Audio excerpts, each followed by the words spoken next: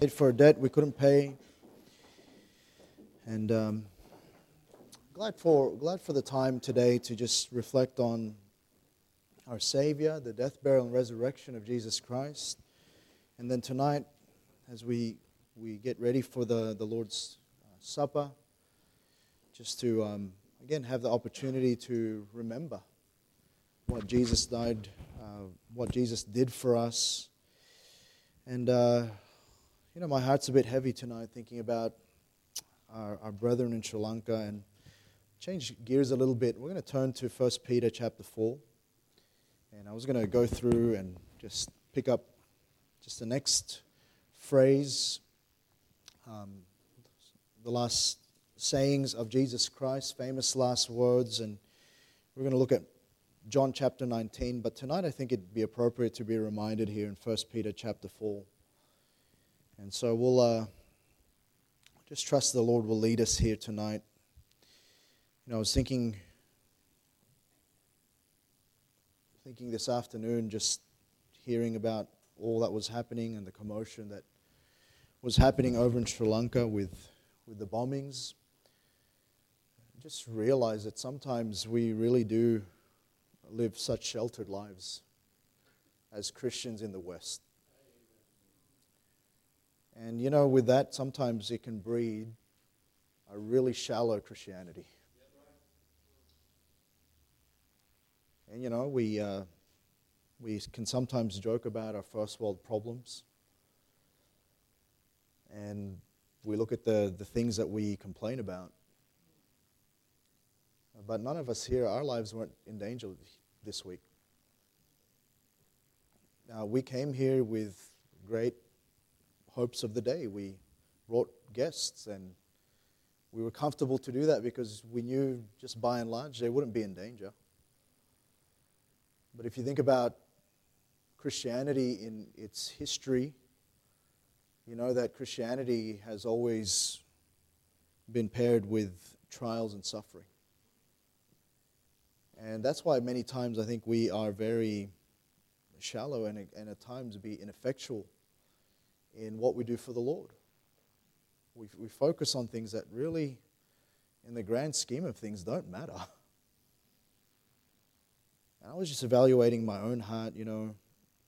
I was challenged in the beginning of this year, a message I heard that Brother Shemish preached, which was, Brother Shemish, he's a missionary of ours, in Thailand, another 1040 country. They've had some sort of unrest as well over the last year with a military coup in their country and all of that, and then elections recently.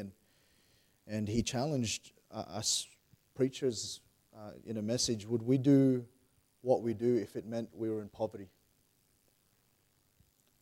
Because I think sometimes we do the work of the ministry for the very, very wrong reasons.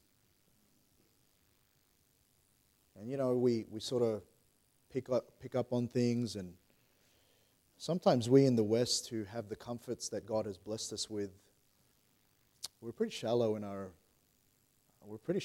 faith. And we get sideways when brother so and so and sister so and so doesn't greet us. We get upset because our seat was taken. We couldn't park as closely as we could to the church. We form opinions of each other based on presumption. And yet we have brethren who are, by and large, every day they put their lives at risk. And they're just glad that they can get to church and be with their church family.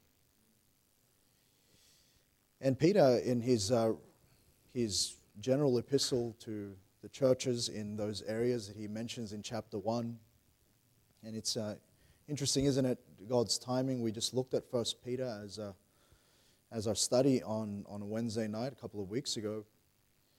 But again, this book is all about the perils without, all of the trials and suffering, and this was written at a time where Christians were getting greatly persecuted. They were going through a great deal of suffering at the hand of a government that really just were in disagreement and were vehemently against Christianity. And it's sort of like today, sometimes we look at how things are played out, and not just in our nation, but all around the world. Often, the wicked governments of this world will blame Christianity for the unrest, but we're not that way. And here is the situation that the people find themselves in, and Peter was writing to give perspective and encouragement during times of trial and suffering. And I just really felt that the Lord would have us to go here. Look at chapter 4, verse 12. Beloved, think it not strange concerning the fiery trial which is to try you, as though some strange thing happened unto you. Saying, don't be surprised by the reality of your suffering. Don't be surprised. And tonight we could be shocked at just the senselessness of the situation in Sri Lanka. We are in just by geography so detached, aren't we, as Aussies? We're so far away from everything that sometimes even we as Christians, we don't realize, again, that there's far more around the world who are going through their fiery trials. And, we look at the situation that we've just heard about in Sri Lanka, and God's telling us here, don't be surprised. He says, but rejoice, inasmuch as ye are partakers of Christ's suffering, that when His glory shall be revealed, ye may be glad also with exceeding joy. And the great thing about realizing this time that we live in and the suffering that we see our brethren go through, and we may, even in our lifetime, go through. And by the way, don't think that our government is friendly to Christians. You would be very naive to think that. The world hates the truth. And the longer we have in this world, the further away this world wants to be from the truth. And we're not ushering in the kingdom. God's trying to get us out of here. And so we're living in a time where there's a great opportunity for us, but don't be surprised at the trials and the persecutions that happen, the suffering. But He's saying rejoice in it. Because we're partaking of the sufferings of Christ. And really, as we think about the Lord's table tonight, we think about the broken body and the blood of Jesus Christ. We can't detach that from the suffering He faced. From the suffering He was willing to undertake for us. And yet, so much of our lives, we do to make our Christianity more comfortable.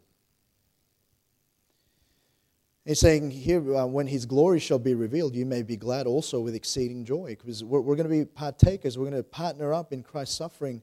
In verse 14, if ye be reproached for the name of Christ, happy are ye.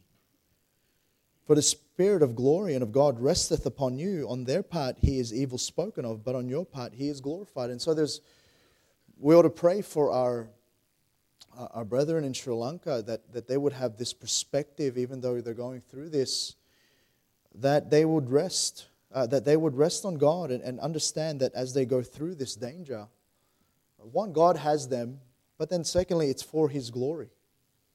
That as they endure through this with a spirit of trust and a spirit of peace upon Him, that His name, the name of Christ, will be glorified. But then notice a warning in verse 15, but let none of you suffer as a murderer, or as a thief, or as an evildoer, or as a busybody in other men's matters. Sometimes we can look at that list and we can think, well, that's none of us. And we're reminded of the Lord Jesus' teaching that, if you hate your brother, you're a murderer. That, if we don't give to God what we ought to give, we are a thief. And He's saying here, don't suffer as an evildoer. And yet, many times, if we're not careful, we can be desensitized to all of that's happening in our hearts and in our lives. And we can approach a time like this and not take heed to the warning to examine our hearts and to get it right. We can, in our comfort, think that everything's okay. But we must take great care to examine our own hearts, because the warning is don't suffer as a murderer, or as a thief, or as an evildoer, or as a busybody in other men's matters. Yet if any man suffer as a Christian, let him not be ashamed, but let him glorify God on this behalf. And then notice the thought continues, for the time is come that judgment must begin at the house of God. And I found that interesting as I was just sitting here reading through. And sometimes you forget the positioning of verses as they flow on. And you know, the suffering and all of that Christians all around the world, and particularly as we think about Sri Lanka tonight, there's still a judgment that must begin at the house of God. Notice this, and if it first begin at us, what shall the end be of them that obey not the gospel of God? So he's saying here that, you know, he could send through the persecution, he could send through all of that could judge us and could clear out those hidden things of our heart. But he's saying, you know, better for us to suffer as Christians, and better for us to judge ourselves. Better for us that judgment must begin at the house of God, and it first begin at us. What shall the end of them that obey not the gospel of God? And notice verse 18, and if the righteous scarcely be saved, what that means, saved from or preserved from suffering, where shall the ungodly and the sinner appear? And then he says, wherefore let them that suffer according to the will of God commit the keeping of their souls to Him in well-doing as unto a faithful Creator. And he's saying there the admonishment to the people who were going through literal suffering and literal persecution was that they commit themselves and their souls to a faithful Creator. And here's the comfort at the end. You know, as we think about our brethren over in Sri Lanka, and perhaps probably in different parts of the world, all that we've not even heard about, the admonishment that the Scriptures make is that they can commend themselves to a faithful Creator. And tonight, we ought to pray that they would be reminded that they have a faithful Creator who knows their situation, who knows the suffering that they go through, even as He allows it. He says, wherefore let them that suffer according to the will of God commit the keeping of their souls to Him in well-doing. You know, the attacks that happened, no one would have known. They would have just been going to their normal service today and not even really realizing it was going to escalate. And so this was out of their control. And I always say this, you know, the things that are out of our control are very much in God's control. And the comfort we have for our brethren over there is, even as they go through this, that they're in the hands of a faithful Creator. See, our situations don't change God's character. You might change your perspective on God. You might go through suffering this week, and you might feel very much persecuted for standing on the things of the Word of God. You might even be ridiculed by being a witness, and the temptation there is to change our minds about God. But God doesn't change according to our situation. He's faithful. And He's constant. He's the same yesterday, today, forever. And as we go through the times that we live in, and I'm telling you now, the comfort that we have and the liberty that we have, I believe the closer we get to the rapture, the closer we get to the time of tribulation, as we see the world around us, it's just getting worse.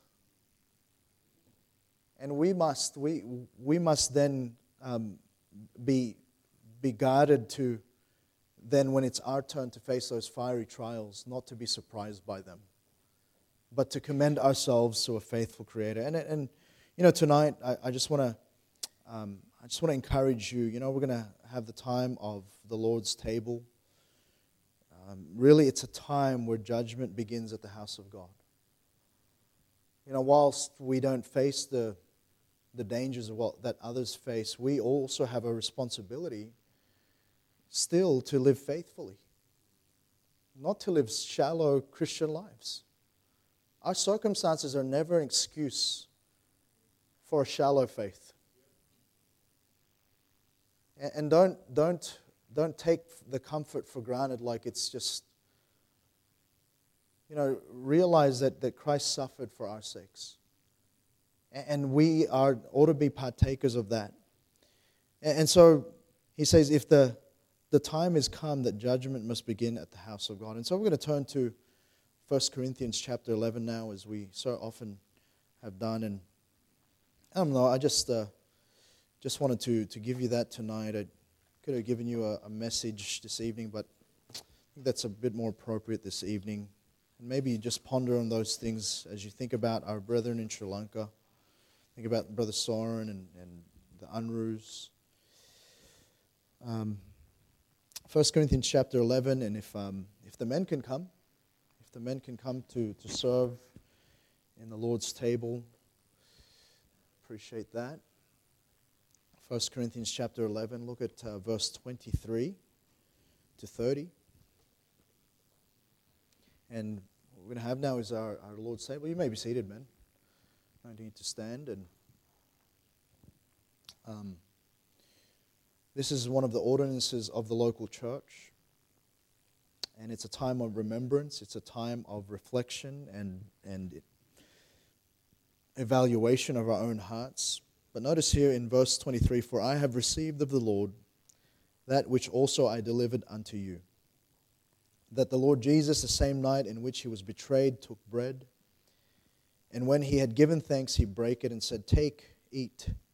This is my body which is broken for you. This do in remembrance of me. After the same manner also he took the cup which he had supped, saying, This cup is the New Testament in my blood. This do ye as oft as ye drink it in remembrance of me. For as often as ye eat this bread and drink this cup, ye do show the Lord's death till he come. Wherefore whosoever shall eat this bread and drink this cup of the Lord unworthily shall be guilty of the body and the blood of the Lord. So because of this, notice verse 28, But let a man examine himself, and so let him eat of that bread and drink of that cup. For he that eateth and drinketh unworthily eateth and drinketh damnation to himself, not discerning the Lord's body. For this cause many are weak and sickly among you, and many sleep. For if we would judge ourselves," remember we just saw that verse in 1 Peter chapter 4, judgment begins at the house of God. It says, "For if we would judge ourselves, we should not be judged." And so we have this time of remembering Jesus. We remember his sacrifice as we note the elements in a little while of the bread and the grape juice to represent his blood, the elements before us, and we're driven to really a place of remembrance, but a place of confrontation. We're confronted with our own condition, and we're moved to a time of examination. And we've read already the warning given here for us. There's a command to get right and to get clean before you partake. So it's a time of asking for forgiveness from known sin. Many times we often attribute sin to the things that we commit. But the famous verse where your sin will be sure your sin will find you out is in the context of a sin of omission. See, the Bible tells us, to him that knoweth to do good and doeth it not, it is a sin. And maybe there's certain things in your life that you've been neglecting, things that you should be doing that you're not doing. Then this is a time to allow the Spirit of God to reveal that in your life. And then also this, humble yourself and then confess that and get that right. It's a time of examination. If there is a thing that you've committed that is a sin, maybe in a relationship that's not right. Maybe in situations that is unknown to anyone else but is only known to you. Hidden sins of the heart, hidden idols of the heart. Then this is a time where God confronts you with that. And remembering the Lord's sacrifice for you and I, we get it right. We confess it. It's a time of asking for forgiveness. It's a time of getting back to closeness with our Savior and put away those things that are not pleasing to Him. And so this ordinance that we're about to partake is for every believer. If you're saved here tonight, if you've put your trust in the Lord Jesus Christ for your salvation, then it's for you. We note also that this is a picture, that this doesn't, the elements here of the bread and the grape juice doesn't literally turn into the body and the blood of the Lord Jesus Christ. It's a picture. It's meant to be a commemoration of that. But again, it's a time of examination and confession. And so I'm glad for your attendance this evening, but it's a time of seriousness and a time that we must come before God in grateful remembrance of His sacrifice, and then in our remembrance, get some things right that are not right, so that we might honor the Lord and live for Him. All right, so we're going to take that time now to examine ourselves. And so the piano can begin to play, and we're just going to take a little while. And maybe there's things that God brings to your heart, and I implore you, God says to partake, but don't partake unworthily. That means this: you're confronted to get your sins right. It's not an excuse to just pass on the elements. No, we who are here, if you're saved, you're supposed to take of this, but you're supposed to get right. And so take the time, let's examine ourselves and examine our hearts. Allow the Spirit of God to do that. And so let's make confession tonight. Let's repent if there needs to be repentance. And let's just be clear before the Lord so that we might partake of this worthily.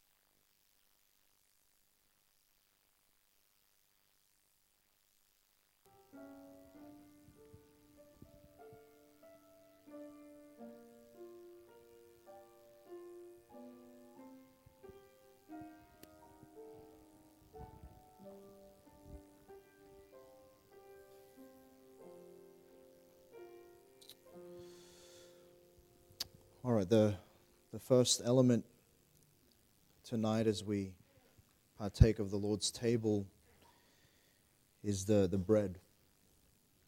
The bread is a remembrance of Christ's broken body. And in this bread, there's no leaven. Leaven is a picture of sin, and so no leaven is a picture of Christ's sinless body. We know that Christ lived the perfect life. He was a perfect sacrifice. He was a sinless sacrifice. In 1 Peter 2:24, who his own self bare our sins in his own body on the tree, that we, being dead to sin, should live unto righteousness, by whose stripes you were healed. All right, so men, if you could please just have the bread ready.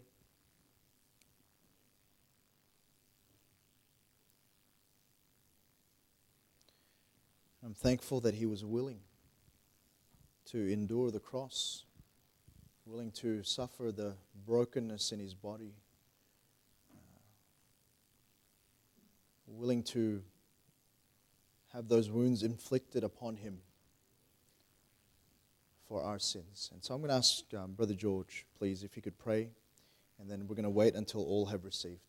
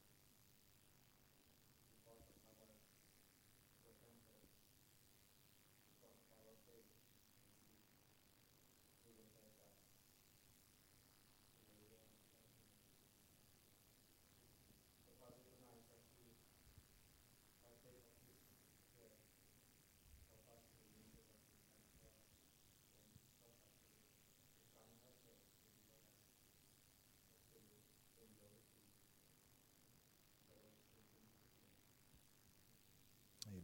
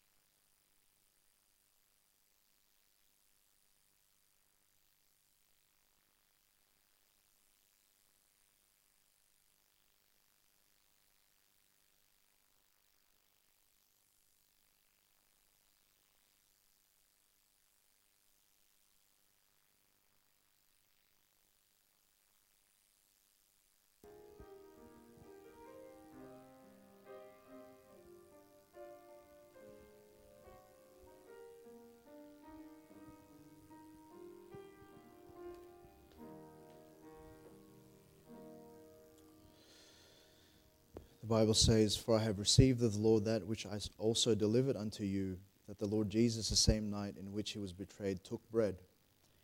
And when he had given thanks, he brake it and said, "Take, eat. This is my body which is broken for you. This do in remembrance of me."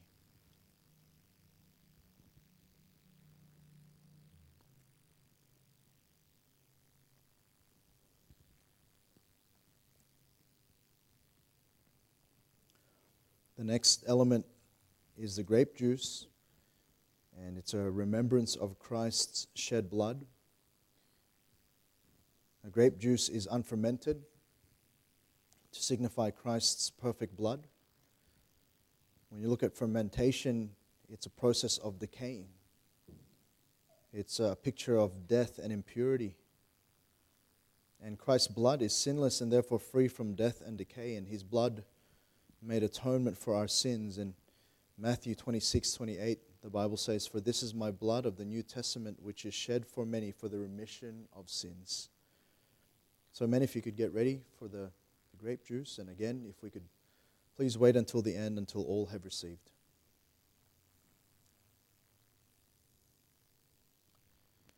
And Brother Robert, if you could please pray a prayer of thanksgiving for the shed blood of Christ.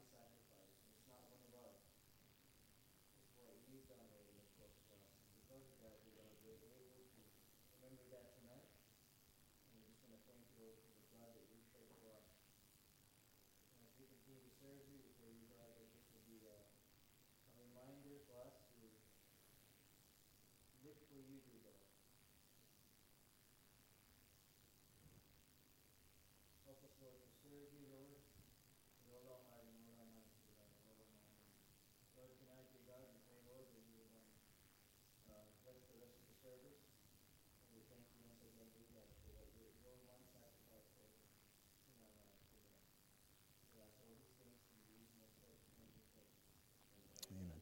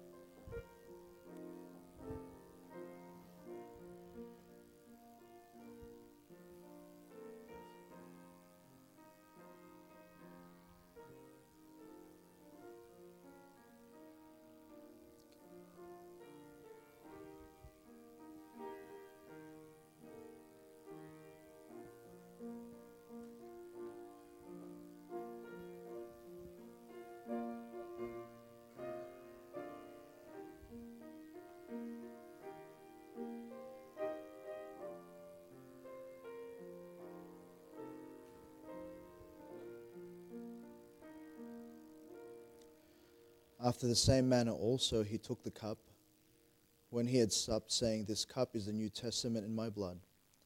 This do ye as oft as you drink it in remembrance of me. And I'm glad for the promise in verse 26. For as often as you eat this bread and drink this cup, you do show the Lord's death till he come.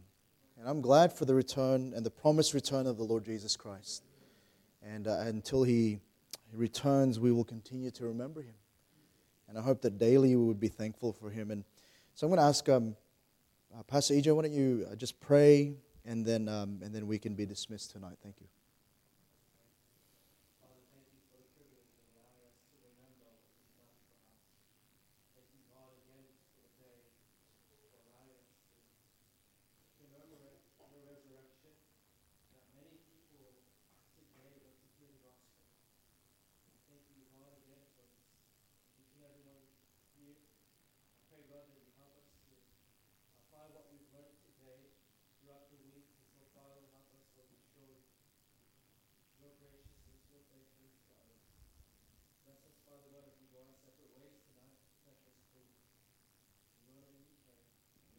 Amen. All right, have a great